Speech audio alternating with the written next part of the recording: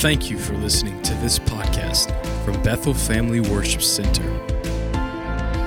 If God helped me tonight, I'm going to be ministering the second part of this message that we started last week on the Antichrist. In fact, we titled it, The Answer to the Antichrist is Jesus Christ. Everybody say Jesus Christ. He is the answer. He is not only the answer, the Bible said that He is the way, He is the truth, and He is the life. And if the Lord help tonight, we're going to dive into this. I trust you have your Bible and you also have your journal, because every student of the Word of the Lord needs to journal and write down what God speaks to you when you hear a message or a teaching, a preaching, whatever it is. Always journal, whether it's on your phone in your notes section or perhaps the journals that we make available, but make sure that you are journaling and you're getting answers to your questions. Tonight, if God help, I want to recap a few things from last week. I told you last week that I've grown up in the church all of my life. I've read and I've heard about the coming of the Lord, and I told you that the end times are here. We don't have to wait for the end times. They're already here.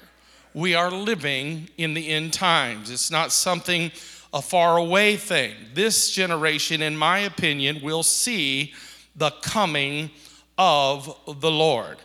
And I believe if ever was a time for us to be serious about the work of God, the church, the kingdom of God, our salvation, and the salvation of our entire family, it is right now. I've heard it preached all my life that Jesus is coming soon. And how many believe that His word says that He will return? So it's not a guess. It's not an imaginative type of statement. It's not something that leans towards escapism. Oh, just Jesus, please come and get us. It's a point in time that the Bible tells us will take place. And I believe that this generation is going to see the coming of the Lord. And that's why I would say very boldly as a pastor tonight, even to the point that it might offend some, that we really need to think about the coming of Jesus when folks are out here living a double life, sleeping around, doing drugs, smoking pot, drinking alcohol. That'll be a chance for someone to get offended. Being disobedient to their parents, causing trouble in churches, lying and cheating, perversion, whoremongering, come on, committing adultery, looking at pornography, manipulating their people around them. This is not the time to be goofy. This is not the time to be Looney Tunes. This is not the time to be Goof Troop. This is not the time to be Hanna-Barbera. This is not the time to be cootie finding. This is not the time to be hopscotching or freeze tagging. Come on, somebody. Tell somebody next to you that the days of games are over. Jesus is soon to return. And we're going to talk about it because too much is at stake for us not to talk about the coming of the Lord and to warn the people. Now, I will share with you as we are concerning the Antichrist and we're talking about eschatology or the study of the end times, that in the Old Testament, the Antichrist has 33 titles. In the New Testament, the Antichrist has 13 titles.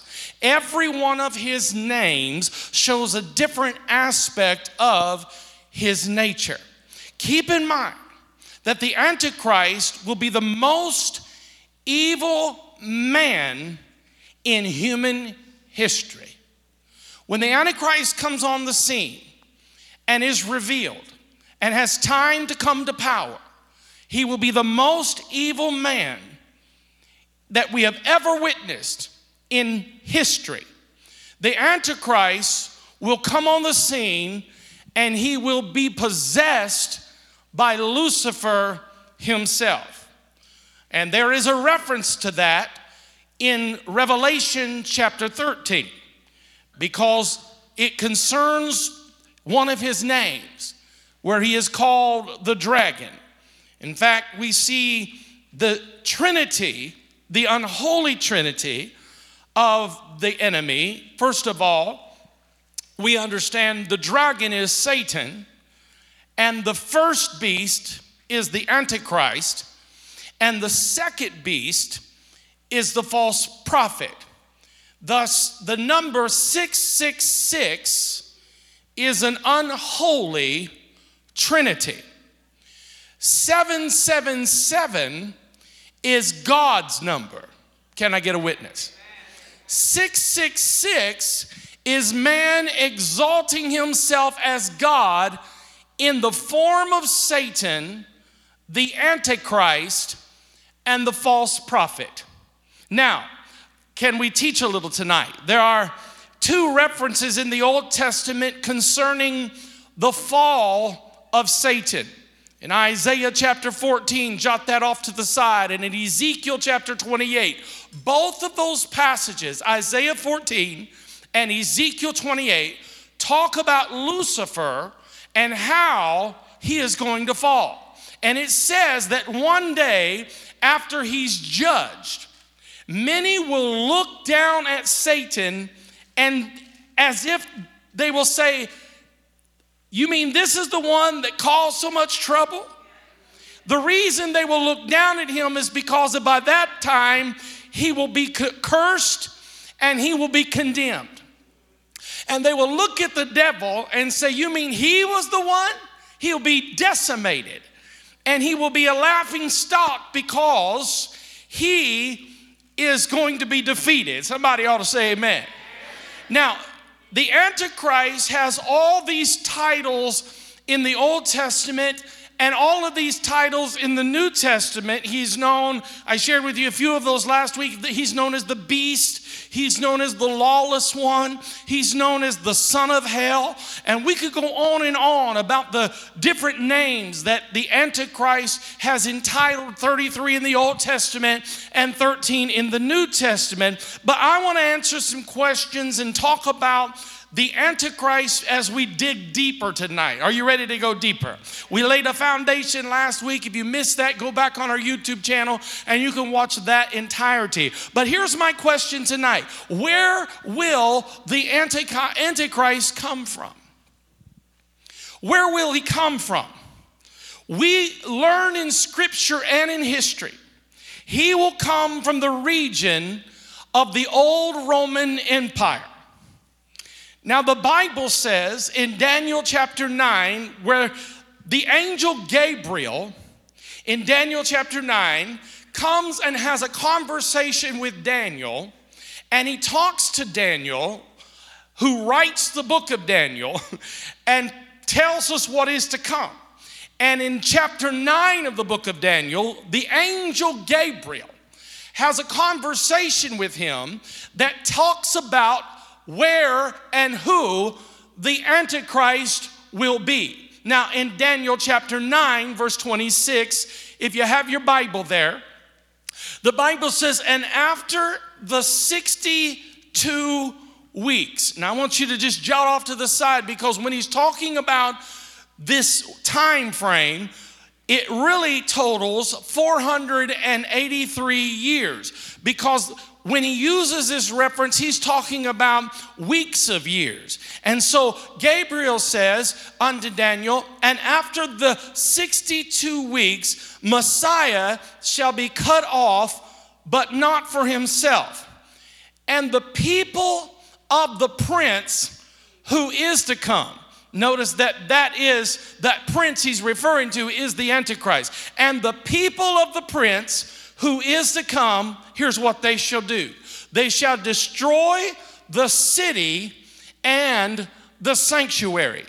Then the end of it shall be with a flood. Until the end of the war, desolations are determined." Now, this is a deep subject, and you got to hang on every word, and you got to dot every I, cross every T, so you don't miss anything that we're going to unpack tonight.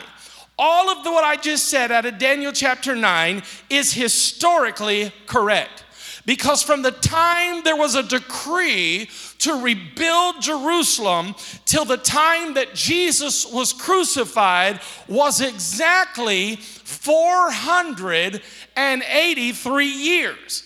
And this is the same number that the angel Gabriel gives to Daniel concerning what is to come. Then the Bible said that the people of the prince shall destroy the city and the sanctuary. Now, we jump into the New Testament to Luke chapter 21, and this is where we see the reference. But Jesus says in this passage, but when you see Jerusalem surrounded by armies, then know that the desolation is near. Turn on your news channel and you will see to the north of Jerusalem right now that the enemies of Jerusalem, the people of God, the Jewish people, are being surrounded by enemies. He said, know that its desolation is near. Then let those who are in Judea flee to the mountains. Let those who are in the midst of her depart. And let not those who are in the country enter her. For these are the days of vengeance, that all things which are written may be fulfilled. But woe to those who are pregnant and to those who are nursing babies in those days. For there will be great distress in the land and wrath upon this people. And they will fall by the edge of the sword and be led away captive into all nations. And Jerusalem will be trampled by Gentiles until the times of the Gentiles are fulfilled. Now, let me say this, that 40 years before the desecration of the temple and the destruction of Jerusalem, Jesus had already prophesied it 600 years before Daniel prophesied it. Now hold on with me.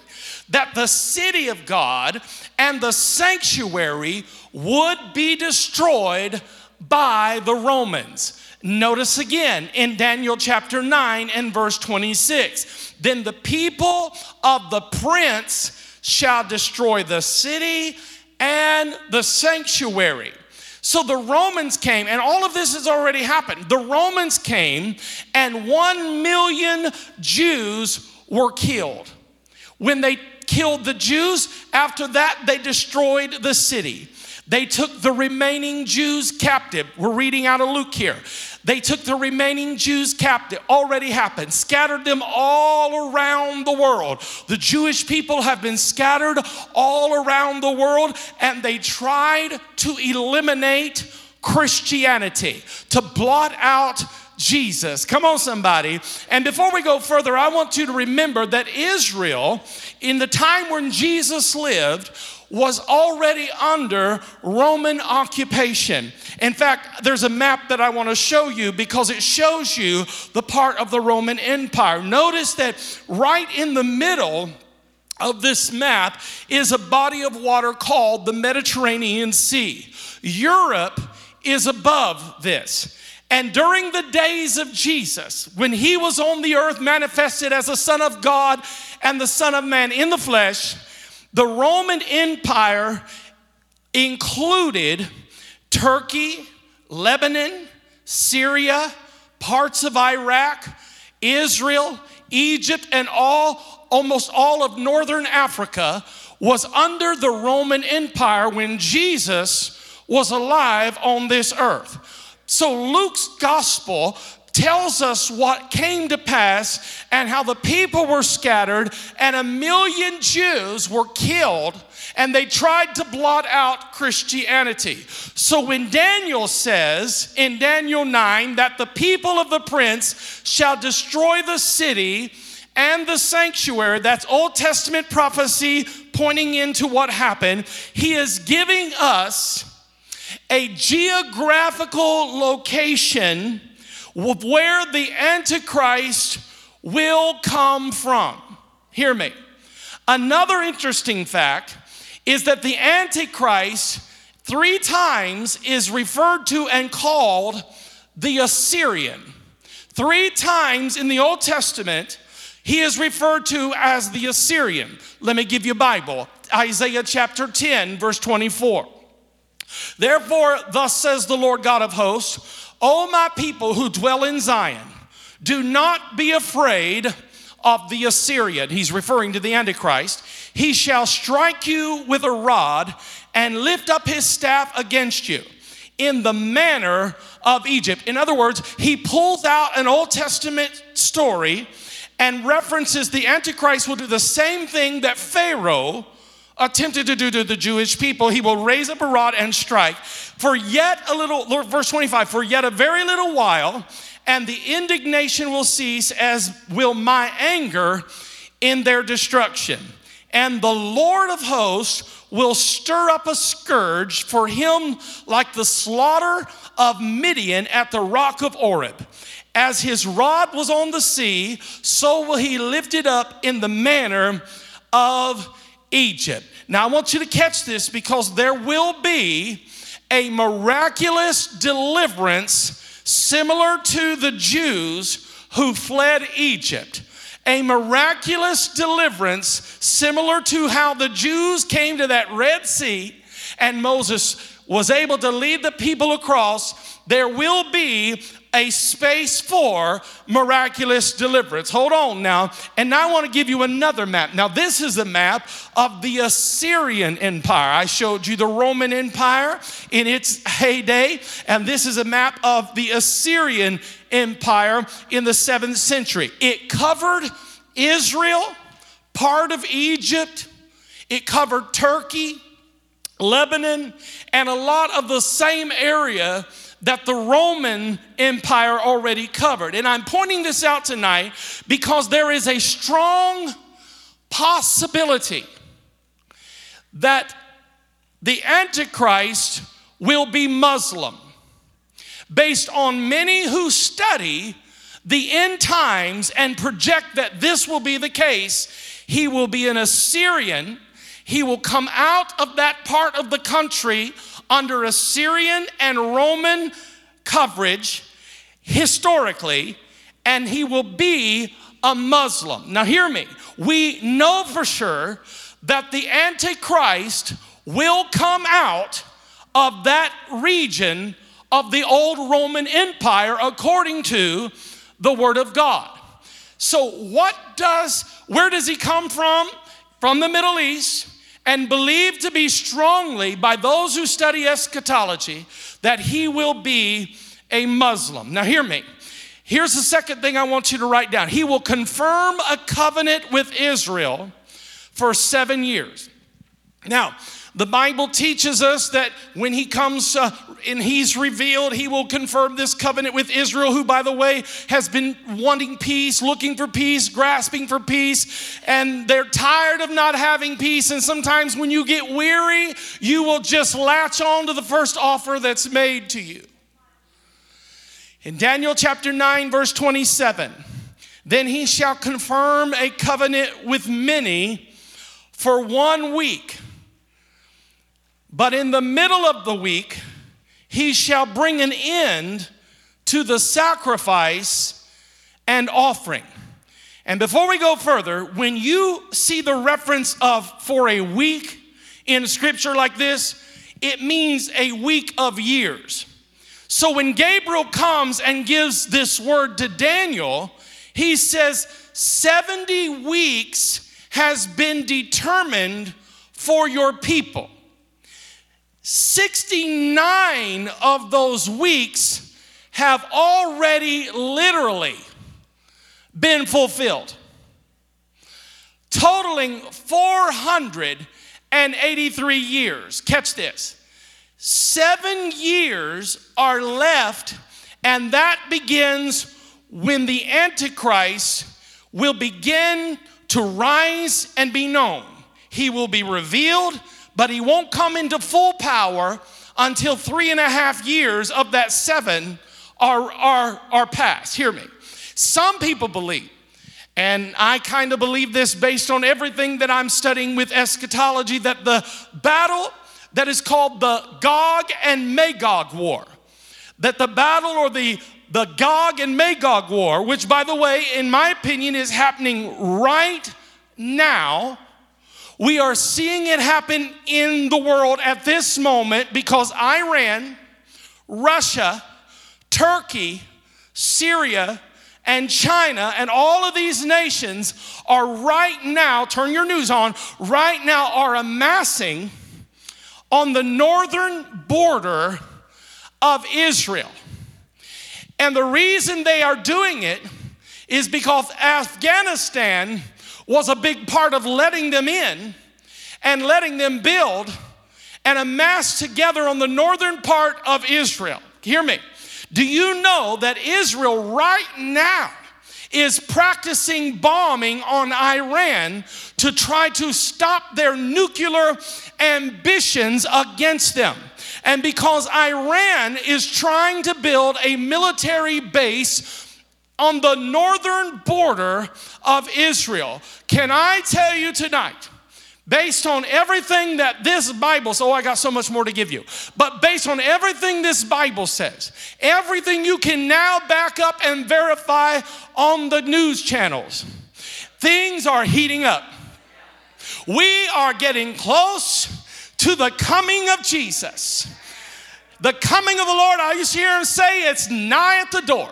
I'm telling you, things are heating up. You and I are witnessing prophecy being fulfilled that is going to lead to the return of Jesus Christ, our Lord and Savior. That's what I'm focusing on. That's a global picture of what is happening in the end times, that Jesus is soon to return. All the signs point to this is the end of the end and the last of the last. We are headed into this last stretch of fulfillment of the prophecy. And yet, can I tell you that instead of focusing on that, instead of staying in our Bible and being concerned about what is to come for our families and our children and our neighbors, that right now in the United States we're fighting over COVID, we're fighting over vaccines, we're fighting over masks, we're fighting over race theories, we're fighting on boys playing girl sports and violence in Chicago and violence in Indianapolis, and who are we going to blame for all of it? Folks, are TikTok and nastiness, filth and lewdness, adultery and fornication and perversion and politics and race baiting and anything that has a name. Do we not realize that something bigger is happening when the enemy is trying to distract you and I? Is the enemy trying to keep us distracted from what is really about to happen biblically? Oh, you better believe it.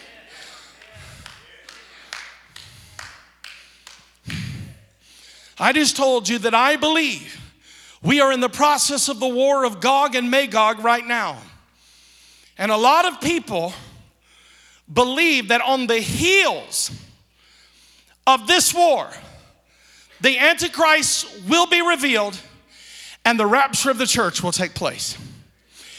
The Antichrist cannot be revealed until the church is removed. Now remember, the Bible teaches us that the Antichrist, I'm giving you a lot tonight, he is the rider on the white horse in Revelation chapter 6. Revelation 6:2 says, and I looked and behold, a white horse, he who sat on it had a bow. Now notice, there's a bow mentioned, but there are no arrows mentioned. He had a bow, and a crown was given unto him, and he went out conquering and to conquer. The Antichrist will ride on that white horse with a bow, and that bow will be a symbol that he will extract peace from the earth. So we know this is the Antichrist. Remember, the Bible said he will make a covenant with Israel. Now, we move forward. Write this down. In the middle of the 7-year covenant, he will kill the 2 witnesses. Now, I don't have time.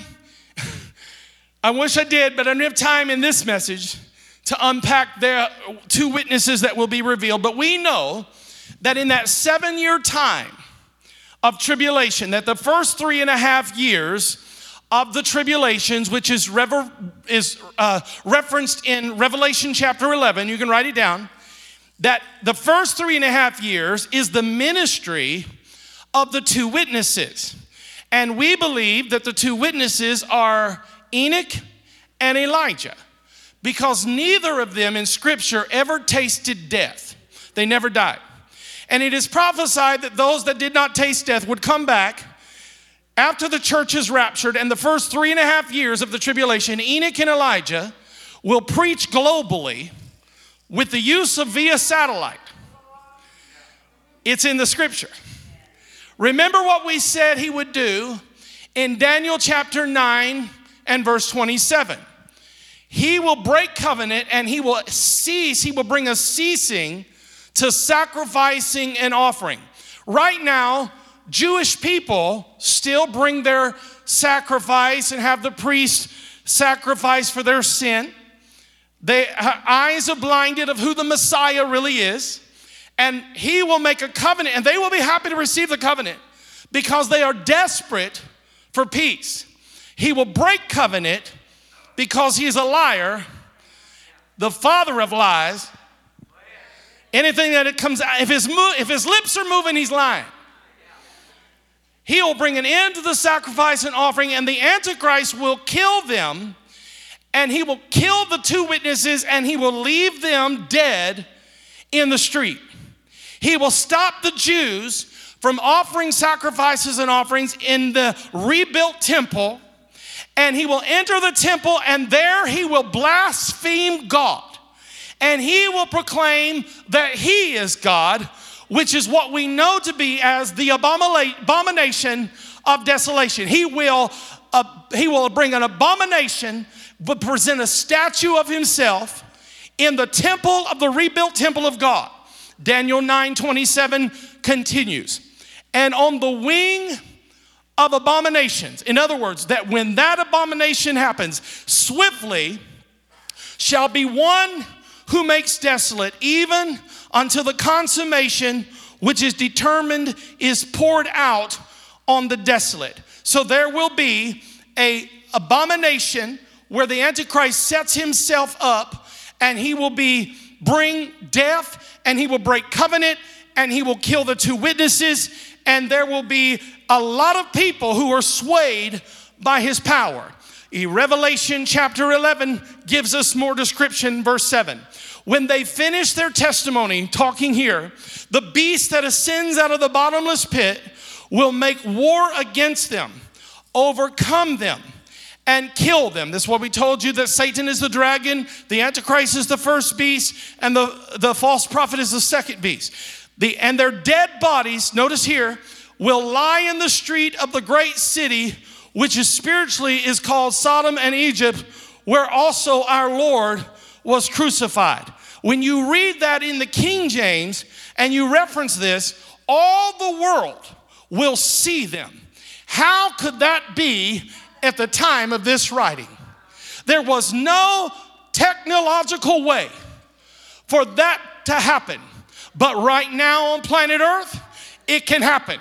It can be beamed around the world. The entire world will see these two witnesses murdered and left for dead in the street. So the two witnesses, Enoch and Elijah, will minister for 3.5 years. He kills them, and then the Antichrist steps up and he ministers for 3.5 years. Now, this is where we move from tribulation to great tribulation. Now, go with me to Revelation 13 and 5. And the Bible says, and he was given a mouth speaking great things and blasphemies. And he was given authority to continue for 42 months. Do you catch that?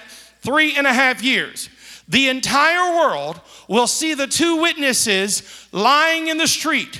When this was written, it was impossible Today, it is not. So when the two witnesses preach for the first 3.5 years of the tribulation, hear me, the reason they're preaching is because there will be a great measure of grace that will be given to people who will come to Christ during the tribulation. And they will call on Jesus and they will receive salvation. And so many people will be saved in that first 3.5 years of the tribulation. But notice, this is not the church. These are the people who get saved after the church has already been lifted out of here. And they get saved in the tribulation. Who are they? People who are right now, who are alive, I believe right now, but they've never made a decision to follow Jesus. They've heard the gospel preached, but they've not called on Jesus. They have lived their own life. There will be people who give their life during that time who were backsliders, who were raised in the church, who had heard people preach the gospel, had sat through altar calls time and time again. People who heard the message of Jesus preached, but they were too full of their flesh to follow Jesus. Hear me. People will connect the dots when the church is lifted, and they'll look around and wonder, where are the people of God? And they'll learn and realize that this is just what the Bible said, and they will turn to Jesus and cry out to him for mercy. Great grace will be extended in the tribulation. And those who turn to Jesus will eventually be killed by the Antichrist. Hear me. So that's why we've said often, if you can't live for God now, what are you going to do during the tribulation? If you can't live for God now, write this down. The Antichrist, this is another sign of who he is, doesn't desire women. Daniel 11, verse 37. He shall regard neither the God of his fathers, nor the desire of women, nor regard any God, for he shall exalt himself above them all. This is another indicator. Somebody say, wow. It's interesting that Daniel records this. So we have to ask ourselves, is he gay? Is he transgender? Is he hybrid? Is he a mix between a machine and a human? Because if you haven't watched the news, if you've not studied and you don't realize what's happening in America, that America and the other great countries of this world are in a race to see who can sync humans and technology together and sync downloads into people's minds. They are in a race in the world right now to produce the first hybrid soldiers. It leaves you to think, what will he be? It could be one way or the other, but the Bible said that he will have no desire for women.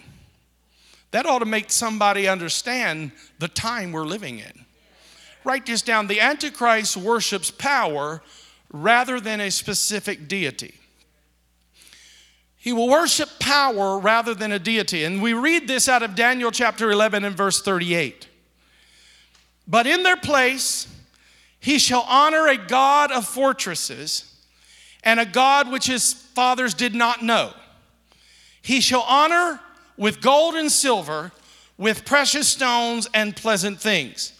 When you read that term, God of fortresses, it means he will worship power itself. In essence, he will worship himself because he will be powerful. In Daniel chapter 8, I know I'm giving you a lot. Notice this in verse 23, that in the latter time of their kingdom, when the transgressors have reached their fullness, a king shall arise having fierce features, who understands sinister schemes. His power shall be mighty, but not by his own power. He shall destroy fearfully, and shall prosper and thrive. He shall destroy the mighty and also the holy people. And I'm saying this because I want you to get a picture that the last 3.5 years will be his time. The first 3.5 years, the two witnesses will preach the gospel. People will be saved. They will be murdered in the street. At that 3.5 year mark, when he comes into full power, he will walk in. He will set up a statue of himself in the temple of God. And thus the abomination will take place. He will be given power. He will have great power. And the last 3.5 years of the tribulation will be a bloodbath. It will be unlike anything the history of this world has ever known. And all of this will be demonstrated by the Antichrist. This is why we can understand Jesus' words in Matthew chapter 24, verse 15 through 16. This is what Jesus said. Therefore, when you see the abomination of desolation spoken of by the prophet Daniel standing in the holy place, whoever reads, let him understand. Then let those who are in Judea flee to the mountains. He said, if you are alive during tribulation, if you did not make the rapture of the church and you are in the tribulation, he said, when you see this happen, flee for your life. During the tribulation, the anger and the wrath of God will be poured out like never before. The last 3.5 years of the tribulation will absolutely be the worst. Can I tell you, the Holy Spirit will still be here getting people saved, but he won't be restraining like he does now through the church. Can I tell you, all of you that want to follow Jesus, you got to follow him now, live for him now, trust in him now, while great grace is abounding and the Holy Ghost is wooing and convicting and drawing us. Listen, if you are in that time when these things are happening, you will notice every detail. Now, I got to hurry. Revelation 6 tells us of the seal judgments that start all of this that I've mentioned into motion. The first seal, the conqueror, rider of the white horse. We know who that is.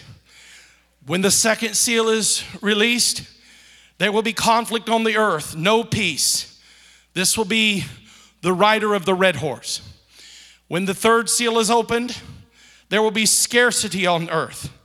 Wages decrease. People will be starving, trying to make ends meet. Rider of the black horse. When the fourth seal is opened, a fourth of mankind on the earth will be killed. This is the rider of the pale horse. The fifth seal will be open. It will be the cry of the martyrs, those who had to be executed for Jesus during tribulation, who refused to take the mark of the beast. I'll get to that in a minute. Altars under the altar, they'll cry out, the souls asking, how long, how long, how long?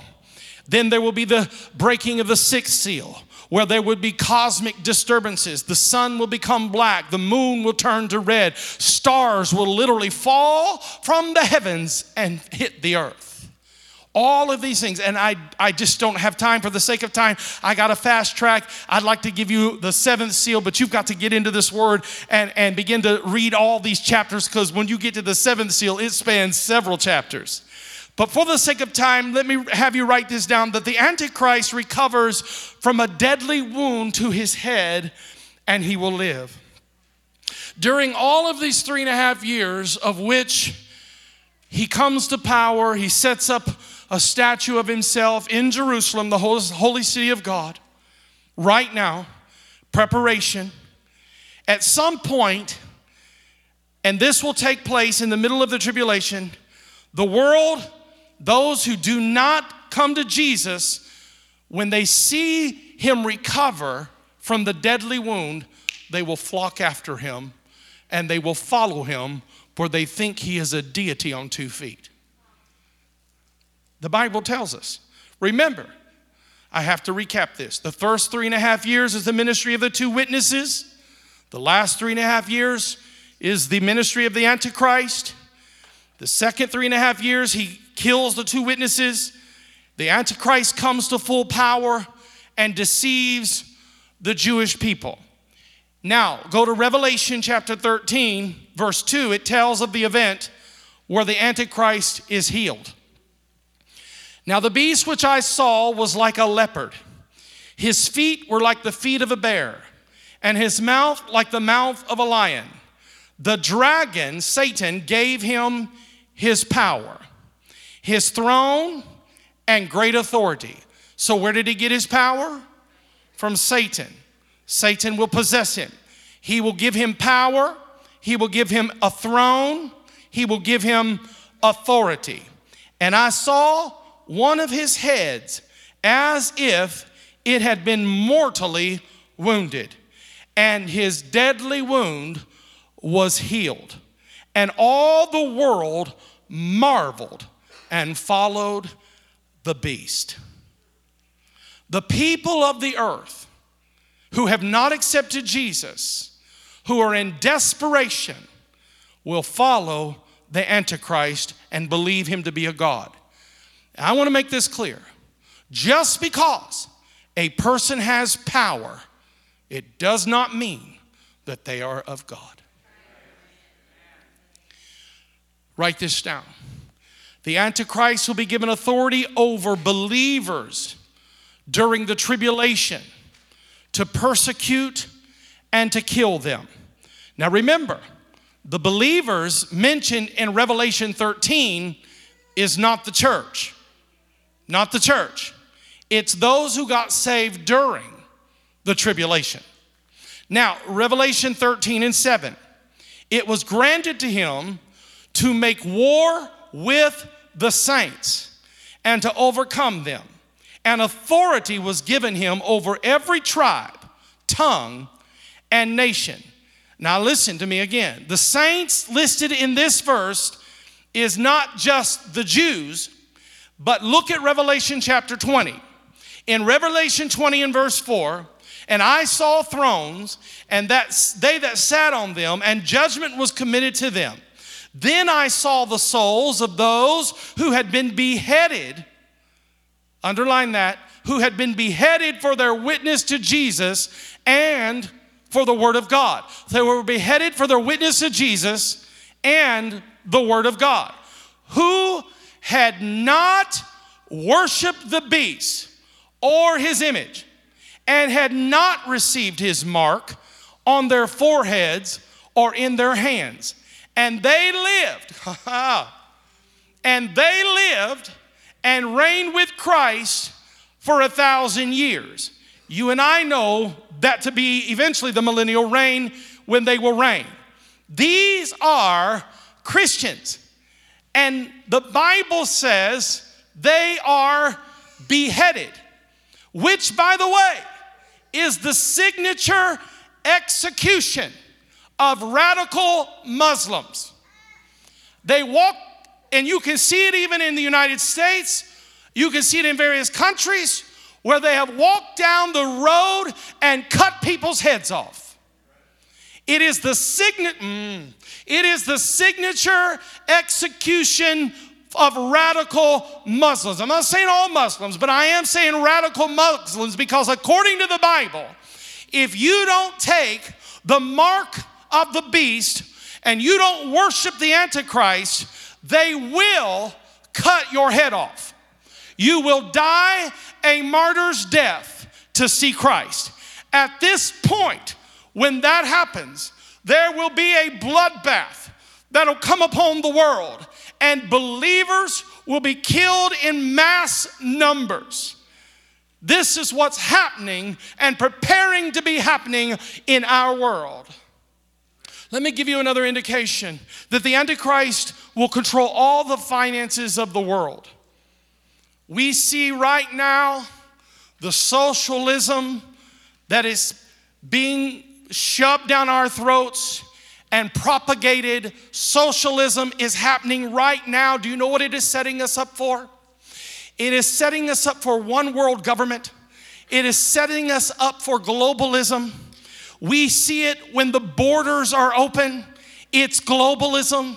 It's setting us up for one world order and setting us up for one world currency. And those in authority, here's why. Because those in authority are trying to absolve individual identity and the sovereignty of a nation and move us into globalism, where we will come under the thumb of the Antichrist when he comes to power. Are you hearing me? All of this is prophesied in the Bible. Revelation 13, 16 through 7. He causes all, both small and great, rich and poor, free and slave, to receive a mark on their right hand or on their forehead, and that no one will be able to buy or sell except one who has the mark or the name of the beast or the numbers of his name, 666. The Antichrist will be a financial dictator. His power will be financial. He will have military power. He will have political power. But the most power he has will come from financial power. And maybe we'll wrap that up next week. And maybe we'll dive in a little bit more here. But I also want to give, before I close, let me just give you something else to write down. He is defeated by Jesus at the second coming, and he is thrown alive into the lake of fire. Somebody ought to praise the Lord, because we've talked about what is coming, and we've talked about we are right now in the precursor. The spirit of Antichrist comes before the Antichrist comes. We are in the precursor right now of when the enemy is waging war, trying to defeat the seed of God and trying to defeat the sovereignty of God and the sovereignty of his people, and ball us up into one person who is nothing but a pronoun. But I come to tell you, Jesus said they shall be male and they shall be female. There is no they, there is no them, there is no pronoun. He said, I called them, I created them after my likeness and in my image. And if you're having trouble knowing who you are, stand naked in front of a mirror and you'll know who you are.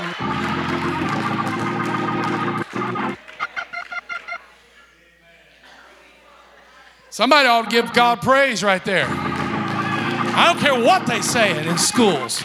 I don't care what they're trying to shove down our throat. The devil is a liar, and his time is coming to an end, and one day he will be thrown alive into the lake of fire. You ought to praise God right there and give God some praise. Woo!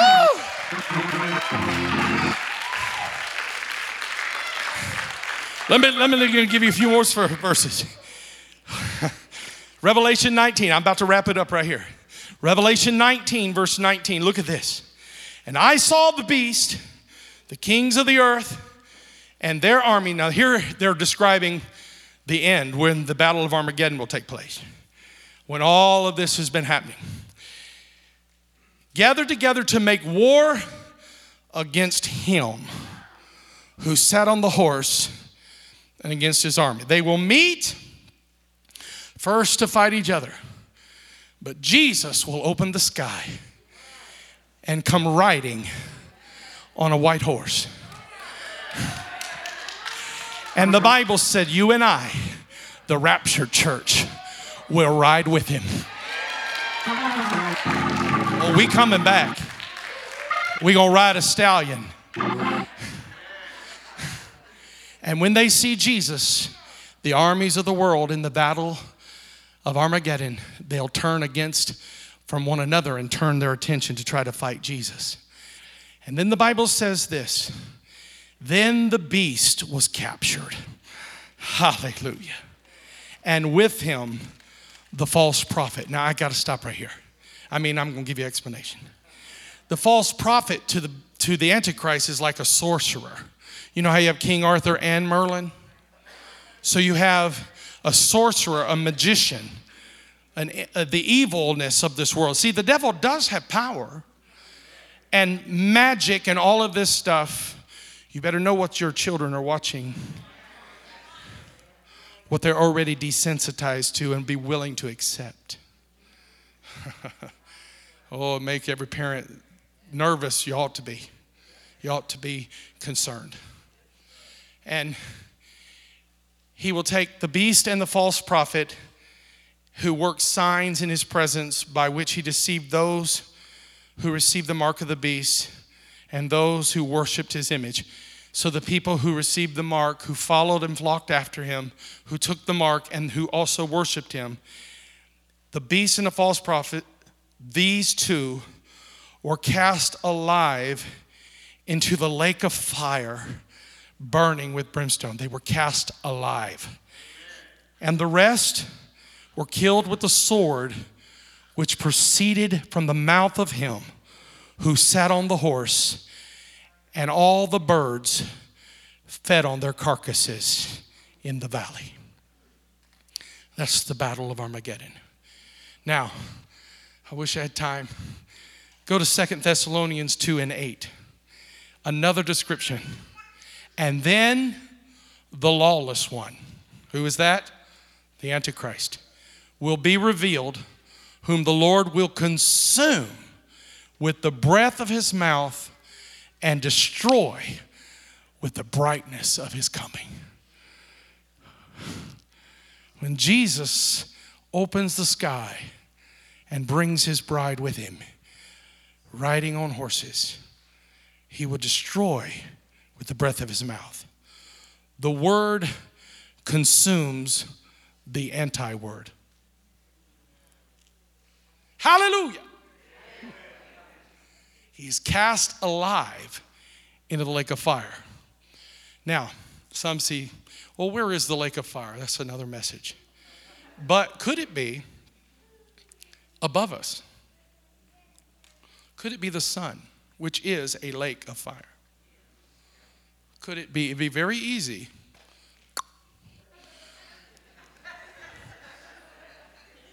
Could it be? But I want you to notice that it says those that receive the mark of the beast and who worship his image. Notice, hear me, church, the pressure that is being put upon us right now is part of the Antichrist spirit that is at work right now, pressuring us to bow our knee to Hollywood, to bow our knee to politics, pressuring us to conform, pressuring us to give up our freedoms, pressuring us to be a politically correct church. Christians right now are being pressured and persecuted right now for their faith. That's why your employers are trying to be politically correct to make sure that we accommodate transgenders and the Muslims who, if they want time off from work to pray, are granted time off work to pray. But you try that as a Christian and tell them you can't work on Sunday, because they will tell you that it does not apply to Christians. This is the world we are in. Wake up. This is the world we are in right now. And the Christians are already being persecuted. All of this is a precursor for what is coming. And if you don't see it, then just continue. Ignore what's happening. Continue to swallow what the media is telling you. Continue to believe everything that social media tells you. Continue to post pictures of your cleavage, your butt, and your tats. Continue to shake your moneymaker.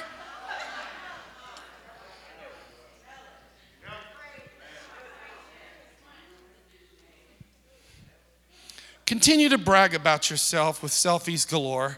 Continue to post political rhetoric. Continue to cause trouble in churches, everyone you go to. Continue to buck up against authority. Continue to be disobedient to the word of God. Continue just to live your best life. And ignore everything that I've said with you tonight. Hear me, church. You cannot live with your head in the sand when the word of God is trying to prepare us for what is soon to come. And this is it. We are at the end. Why would we continue on business as usual? Forsaking God's word as truth, forsaking a biblical covering, jumping from boat to boat, resisting conviction, resisting accountability, preferring to live in a pressure-free environment so that we can continue our casual Christianity. During the tribulation, if you don't receive the mark of the beast, you will not be able to buy or sell. Maybe we'll get to that. But this is where the world is heading right now. And we are being prepped for it right now. And I'm telling you, those who take the mark of the beast, according to Revelation 14, you will be eternally damned because you chose to worship the Antichrist and you took his mark. It will not be revealed till the Antichrist comes to full power, which is at 3.5 years into the tribulation. But I'm telling you, the technology for the mark of the beast is already here today. So I say to you tonight, Christian, stand strong. Jesus is the answer. Would you stand? This is what the Bible said would happen. That the spirit of the Antichrist would precede the revealing of the Antichrist. His spirit is already here. I told you last week, I believe he's already alive on planet Earth. I believe he's already waiting in the wings to come to power. He's being groomed for power. The sound of evil in this world is getting louder and louder and louder and louder. All of that tells me, Brother Delane, that the church is soon to be raptured. We are soon to be caught up out of here. This is not the time to get goofy. They are amassing at the northern border of Israel right now. I don't even know the time frame, but I would say to every one of us, live like he's coming today. Put your sins of the blood of Jesus. He will forgive you. Great grace, great grace. This is the dispensation of grace. They that call on the name of the Lord, the Bible said, they shall be saved. And I want to ask you tonight to bow your head. And I want you to search your own heart. Don't worry about who's around you, your spouse, your friends, your family. But your own heart. Ask God to do a work in it. Ask the Lord to keep you ever reminded of his return. May I live like you could come tonight. Before I lay my head on this pillow tonight, God, you could take your church home. Ushering in the tribulation. Oh, I want my family to make it. Oh, I want my family to make it in.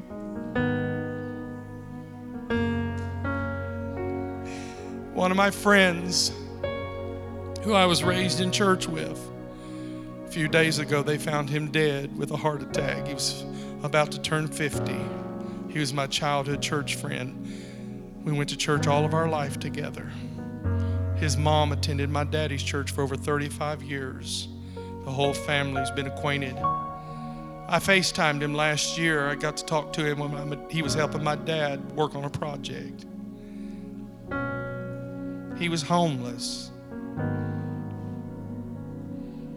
They found him. I don't know if his testimony, I don't know. I know he knew to call on Jesus. I just don't know the circumstances surrounding. With your eyes closed for just a moment, I told the team in prayer before service that there are two ways that I can preach a funeral. It's so much easier when I can preach someone's funeral who I know had a testimony that they lived for Jesus and the fruit of their life, it was evident. So easy to preach a funeral like that. To talk about They preach their own funeral. You just have to encourage folks because their living already preached their funeral. But then there is another way that I have to preach sometimes when there's an uncertainty, when there's no evidence of a person who lived for Jesus or walked before Him or received Him as Lord and Savior. And the only thing I can preach in that funeral is grace and mercy. And say the Lord said in His word He would have mercy upon whom He would have mercy. And to give an altar call and to preach Jesus Christ. Because I can't preach someone into heaven if I don't know that they went there. And you say, well, Pastor, do you know? No, I don't know. I don't know. God is the judge, not me. But it makes it so much easier when someone lifestyle evidences the fruit of the gospel. I don't know if my friend made it to heaven. I hope and pray he did. I hope I see him again. But the Bible said to be absent from this body is to be present with the Lord. One way or another, we will stand before God, whether at the judgment seat of Christ, where believers will gather together and we'll be given rewards based on our faithfulness. The Bema seat is what it's referred to. But there's another judgment at the end of the age called the Great White Throne Judgment. Those that did not make it to heaven will be pulled out of hell and stand before God and be judged. And the Bible said those whose names are not found written in the Lamb's Book of Life, they will be cast into the lake of fire where the worm dieth not.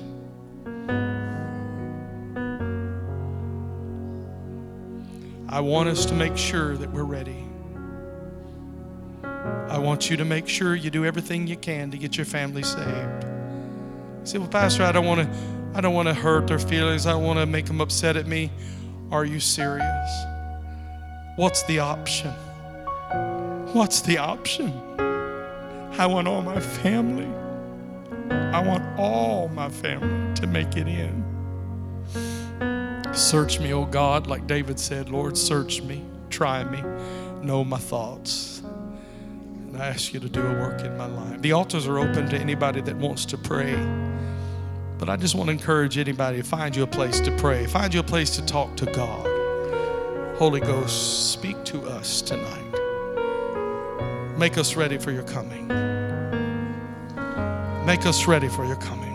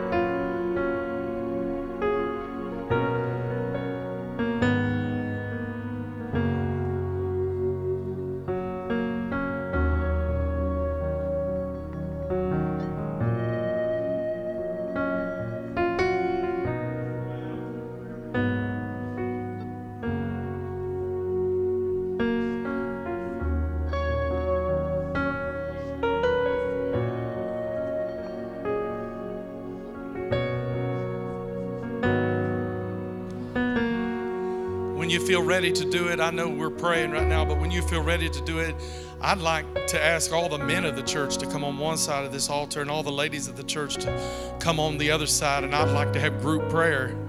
I'd like us to just begin to pray in the Holy Ghost, and claim our families and pray for one another.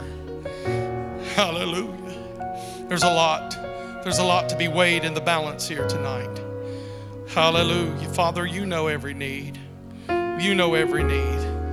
God, that the men would rise up and be strong together and hold each other accountable to help each other along life's way. Oh God, thank you, Lord, for praying people. Thank you, Lord, for Holy Ghost-filled people who know the value of the Holy Ghost, the power and the authority of God.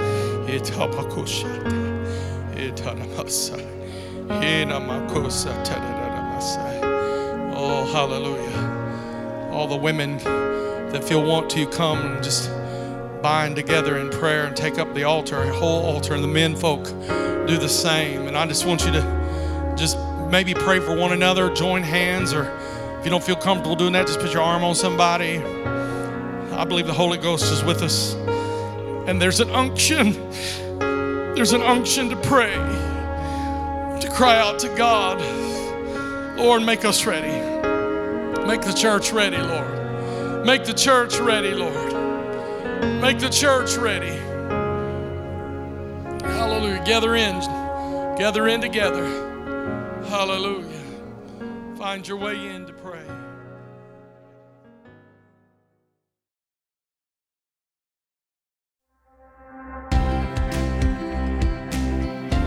Thank you for listening to this podcast from Bethel Family Worship Center.